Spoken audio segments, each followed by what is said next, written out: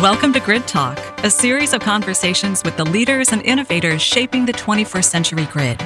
Hosting the podcast is Marty Rosenberg, an award-winning energy journalist.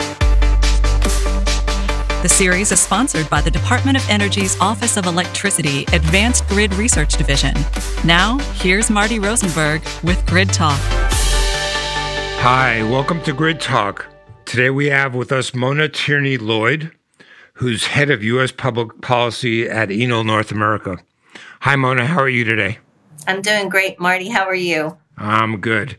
We're very pleased to have you as a follow-up to our interview most recently of Antonio Cammasera, who's the head of Enel Grids.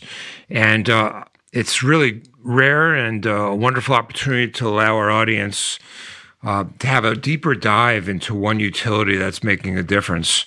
Of course, to remind everyone, Enel is the world's leading private electricity distribution provider, and it's also the world's largest renewable developer. Mona, just tell us in general, what does the head of U.S. Public Policy do for an Italian-based electric utility giant like Enel? Oh, thank you for asking that question. So most of my role is working with a team of public policy professionals that are located across the United States. I'm based in Reno, Nevada. I have another colleague in Las Vegas, one in Oklahoma City, one in Maine, and one in Kansas City, Missouri. And that team of professionals works in that region to represent Enel before legislative bodies, as well as interfacing with government. And so governor's offices and administrative offices. And so Enel has a very large footprint across the United States. We do renewable energy development, wind and solar, also utility scale battery energy storage. But Enel also has distributed energy resources that are represented by Enel X, and we also have electric vehicle charging services represented by Enel X Way. So we have lots of different business lines that are operational across the U.S., and we work to develop good public policy to support those business lines. So you work in all 50 states, I take it, as well as at the federal level. How does a diversity of policies and different approaches complicate your life, and how does it make your life interesting? Well, I've been in this profession with Enel and with Enel predecessor companies for I'll be starting my 15th year soon, and have been doing public policy for many years before that. I can say with that history that this is the most interesting time to be in the energy sector that I've ever experienced. It's very transformative, and it's really great to see all of these policies become implemented at customer levels and at the grid levels, and really become a significant factor in the energy industry. Probably 10 to 20 years ago, renewable energy was something that was looked upon as a novelty, and now it is really a significant portion of the grid. So it's really great to see these technologies come to fruition, and it's also great to see the new technologies being advanced as well. Battery energy storage was also a novel concept for a while.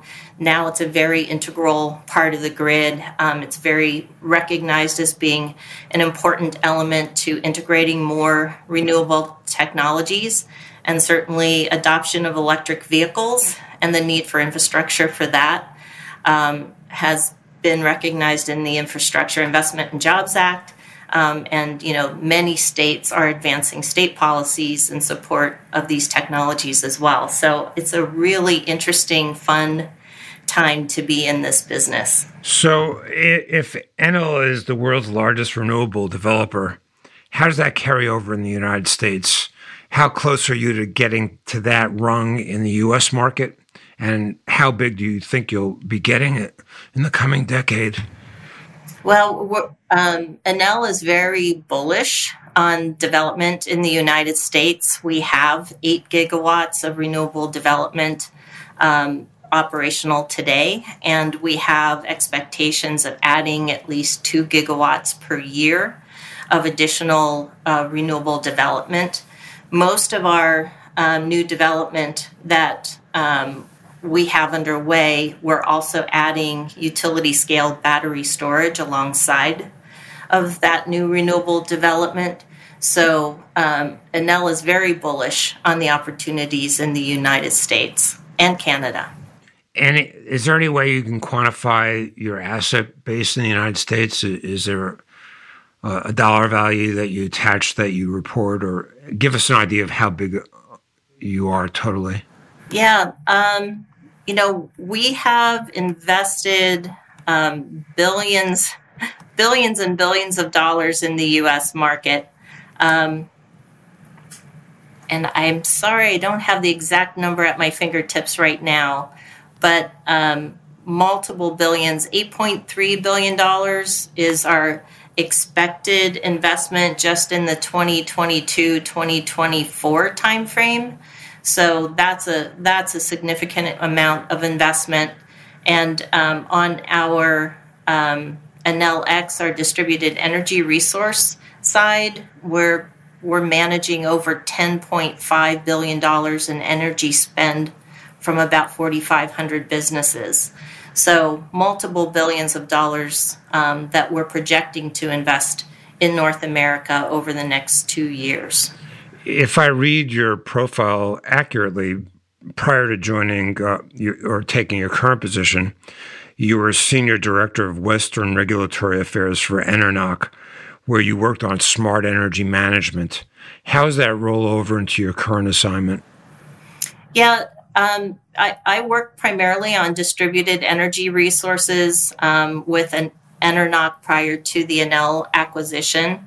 And mostly in the Western United States.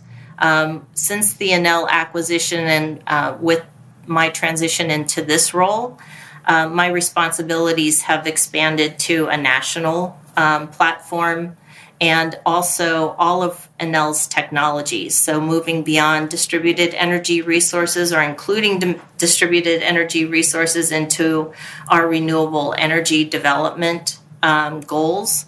And then also with Enel X Way and our electric vehicle charging business line, I now encompass all of those different technologies. So it's been a great experience for me to expand my understanding of energy beyond where I was previously to include renewable energy, utility scale storage, and then also electric vehicle charging. I want to go back and spend a little more time on what you just said a few minutes ago about this being a really pregnant moment in the industry. You have a background where you've been at Constellation Energy, Enron, San Diego Gas and Electric. So you've been across the landscape in the utility market. You indicated the level of investment that one Italian-based company, Enel, is making in the billions of dollars a year, multiple billions of dollars a year. At the same time that the federal government, as you alluded to, is committing billions of dollars to flow into infrastructure development in the energy space. How is this going to marry up efficiently in your mind? And how does one leverage off the other? How does the private sector investment capitalize on what the federal government is putting in? At the same time, how does government achieve its objectives in tackling carbon emissions and getting a more robust, resilient grid because players like you are stepping up? Yeah, it's a great question because as your question indicates, there are many different levels of engagement and different agencies and institutions that are involved in moving forward with this huge and very inspirational amount of money that the federal government has directed towards greenhouse gas emissions reductions and clean energy development. So we're extremely grateful to be at this point in time with government and the federal government recognizing the importance of setting the tone and direction and the investment behind bringing these technologies further into the U.S. economy and the U.S. energy sector. And, with any huge amount of investment, there's a lot of implementation that has to happen to bring it to reality. We obviously are very excited about this moment in time because we are an experienced company that has been doing this type of development in North America for about 20 years, as well as our global experience. So we think we bring a real experienced team to do the development and to move forward. But there's also, implementation is never an easy transition from, the policy on the page to actually bringing projects online. And so we have to also be able to work at the very local level where we're doing these developments. And a large portion of our development today is in the Southwest Power Pool. We're also in the Electric Reliability Council of Texas. So that's where a lot of our development is. But we're looking to expand that development across the United States in places where we don't have as big a footprint as we have in these other regions. So that's one of the areas of anytime you do new development in a new place, there's a learning curve associated with that. And establishing ourselves to have that same reputation in those other regions where we're maybe less well known than we are in the Southwest Power Pool or in ERCOT. So that's part of expanding our existing footprint into these other markets. We're also interested in trying to develop markets in certain places to bring those resources along where they may not already exist. And that's one of our policy priorities that we're also working on, is to try to develop markets in certain places, like in the West, where there isn't a widely organized market. But that's a lot of it. And then certainly there are still supply chain issues in bringing solar panels into the United States and making sure that those panels are made with fair trade and labor practices, or looking at domestic manufacturing of solar panels in the United States as well. So just on that point, there have been flare-ups and trade disputes in the last year on that. Are you confident that the Biden administration efforts to really bolster domestic manufacturing is going to make a difference? Well, certainly companies like ours are looking at that, and they're, we already have a solar panel manufacturing plant over in Italy, and so that's certainly something that Enel is considering. But I think it will make companies look at domestic manufacturing, for the supply chain reasons that have developed over the course of the last several years. So are you saying Enel is likely to start manufacturing solar in the United States in the near future? I'm not saying it's likely. I'd say it's something that we're examining. We're looking at the manufacturing credits and taking that into consideration relative to our own development goals in North America. And what about wind turbines? I'm not aware of any plans to develop our own wind turbines in the U.S. at this point. How strong is Enel in offshore wind in Europe, and do you see that growing here? Not strong. That's not an area of focus for Enel in North America. So we're focused on land development of our resources. And let's turn to EVs now, because as you know, California is leading the way for an increased dependence on EVs, and many manufacturers are transitioning to no longer manufacturing fossil fuel-powered vehicles in the next decade. Do you think the public is aware of the transformation that has to occur in the grid to enable that kind of massive shift in powering transportation? Well, certainly if you speak to electric vehicle owners, they're aware of the need for the infrastructure build out. We're very excited about the Infrastructure Investment and Jobs Act that dedicated money towards the National Electric Vehicle Infrastructure Program. Certainly our company, Enel X Way, is interested in participating in building out public charging stations to the extent that, those awards would happen at the state level. But we're very interested in seeing that happen. And certainly states like California and other states, New York, Massachusetts, Pennsylvania, Florida, are looking at state investment in their infrastructure as well. So it would be a great marriage of both state and federal funding to really jumpstart some of the infrastructure build out that needs to happen for the electric vehicle transition. You mentioned two regions. ERCOT, of course, 2 years ago had a massive power failure in February as a result of a winter storm. What's your reading of what policies have been put in place to address that kind of shortfall, and what role is Enel playing in possibly helping to ameliorate future weather disruptions? So one of the biggest policy changes that has occurred in Texas is weatherization. They had a similar event, less tragic, that happened 10 years ago.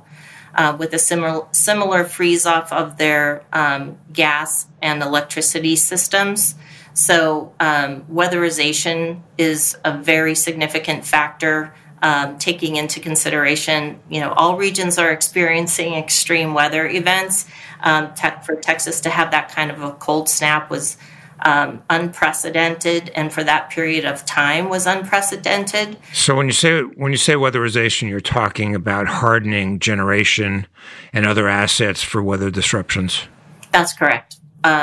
Insulation of gas pipelines, insulating generating stations that rely on natural gas, inspections of other types of generating assets, including our own solar and wind facilities, to make sure that they're operational when they're going to be needed. So just that kind of coordination with the Public Utilities Commission and ensuring the operational status of the fleet. You mentioned your interest in developing new markets. Are there parts of the country that have had a more traditional state regulatory regime that might not have the degree of penetration of renewables that you think you might be able to make some headway in? Well, we're definitely looking all across the United States. As I mentioned, where we have our existing fleet, we're looking to expand beyond those markets of Southwest Power Pool and ERCOT, looking into the Western United States, the PJM market, the Mid-Continent system operator, or the MISO, looking in those regions for additional development opportunities. And do you see a lot of it coming? What do you see on the horizon, and how much of this is being fed by federal policy and initiatives? We certainly see the federal policy and initiatives as being supportive of those goals, but Enel has had expansion goals to move into other markets even before the IRA, the Inflation Reduction Act, and the Infrastructure Investment and Jobs Act were passed. So they're supportive, certainly supportive, but Enel has had their own goals and aspirations of expanding into other markets for a while. So given your experience with policy and regulatory environment, are there any one or two or three changes you'd like to see FERC embrace And are there any 1, 2, or 3 changes you'd like to see more state regulatory commissions embrace? Thank you for that question. So from the federal perspective, and some of this are areas that are under exploration by the Federal Energy Regulatory Commission. But the ability to bring these new developments of renewable energy online and have adequate transmission to support delivery of the electricity is one of the big areas that we'd like to see development. There are several studies out there now that show that we need a lot of investment into our backbone, the transmission system, in order to deliver electricity reliably. So that's one of the big areas. Interconnecting these new resources is something that also can take years of study at the system operator level, and we'd like to see those processes more standardized and streamlined to the extent that they can be. So those 2 areas would be important from a federal perspective. And then, as I mentioned earlier, we'd like to see a market develop in the Western United States, where you currently have something like 38 individual balancing area authorities. They need to be better coordinated and interconnected, and do some regional type planning for what their transmission needs are across that large geography, rather than having each of those balancing area authorities do their own individual planning. So integration of the system, strengthening of the system through additional transmission, and then being able to bring these resources online more quickly through more streamlined and standardized interconnection policies. So in the Western region, those 38 markets, to what extent has the emerging fire threat from climate change made that even more imperative?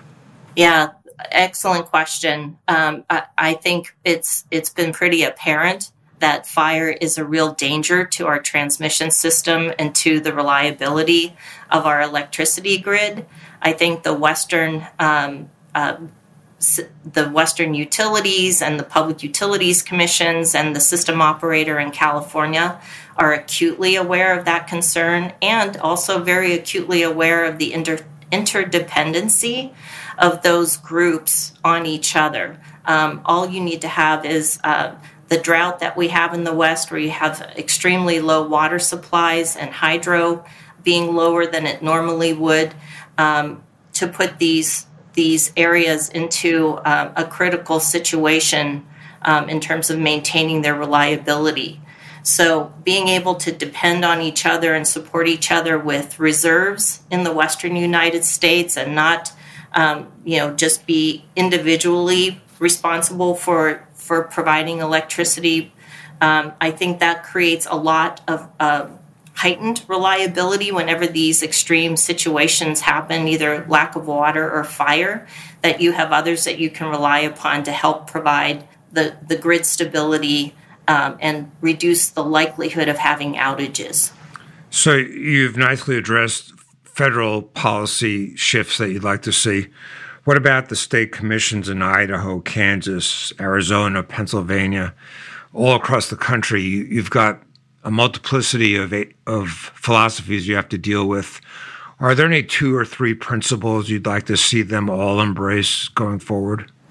Well, I would say, for one thing, in the multiplicity of views about energy policy, I think the technological advancement and wanting your grid to be a 21st century grid is something that all public utilities commissioners and state agencies should be interested in having, for the reasons that we were talking about earlier: reliability, resiliency, and just having the latest technology to be able to provide those services. Even if greenhouse gas emissions isn't the primary public policy in a particular state, economic development is, and Where we do a lot of our development is in rural communities that don't attract a lot of other types of big business. So we're bringing in investment into those communities to help support schools. Enel has done a really great job in training and education at local community colleges. So there's a lot of benefits in having companies like Enel come into these rural communities and develop these projects. So at the economic development aspect of bringing renewable resources forward is something I think that all communities benefit from. Is there any last thought you'd like to share with us about your job and what you think this industry is going to look like in 5 years that people don't really appreciate yet? Yeah, I would, and thank you for that question. I hope that I'm conveying the amount of excitement that I have for this particular point in time. I'm really excited to see where we are in 5 years. I'm hoping that we recognize the import of developing the transmission assets that we need to bring these resources to bear. I'm also hoping that we have greenhouse gas emissions reductions that are hitting the targets that we expect. But I think that in 5 years, more of America is going to see the benefits of these investments coming from the federal government. I also think we're going to see more technology integration, more solar combined with renewables, more customer-sided integrated technologies like electric vehicle charging, demand response, battery energy storage. And I think we're going to see a lot more of this bringing stability and benefits to the grid and the economy. Thank you, Mona. Thank you, Marty. We've been talking with Mona Teerley-Lloyd, who's the head of U.S. Public Policy at Enel North America. Thanks for listening to Grid Talk. Please send us your feedback or questions at gridtalk@nrel.gov. We encourage you to give the podcast a rating or review on your favorite podcast platform.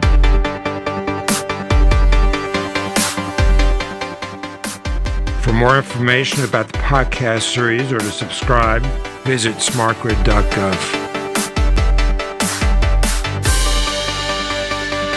Thanks for listening to Grid Talk, presented by the U.S. Department of Energy Office of Electricity Advanced Grid Research Division. Subscribe through your favorite podcast provider or visit smartgrid.gov for more information.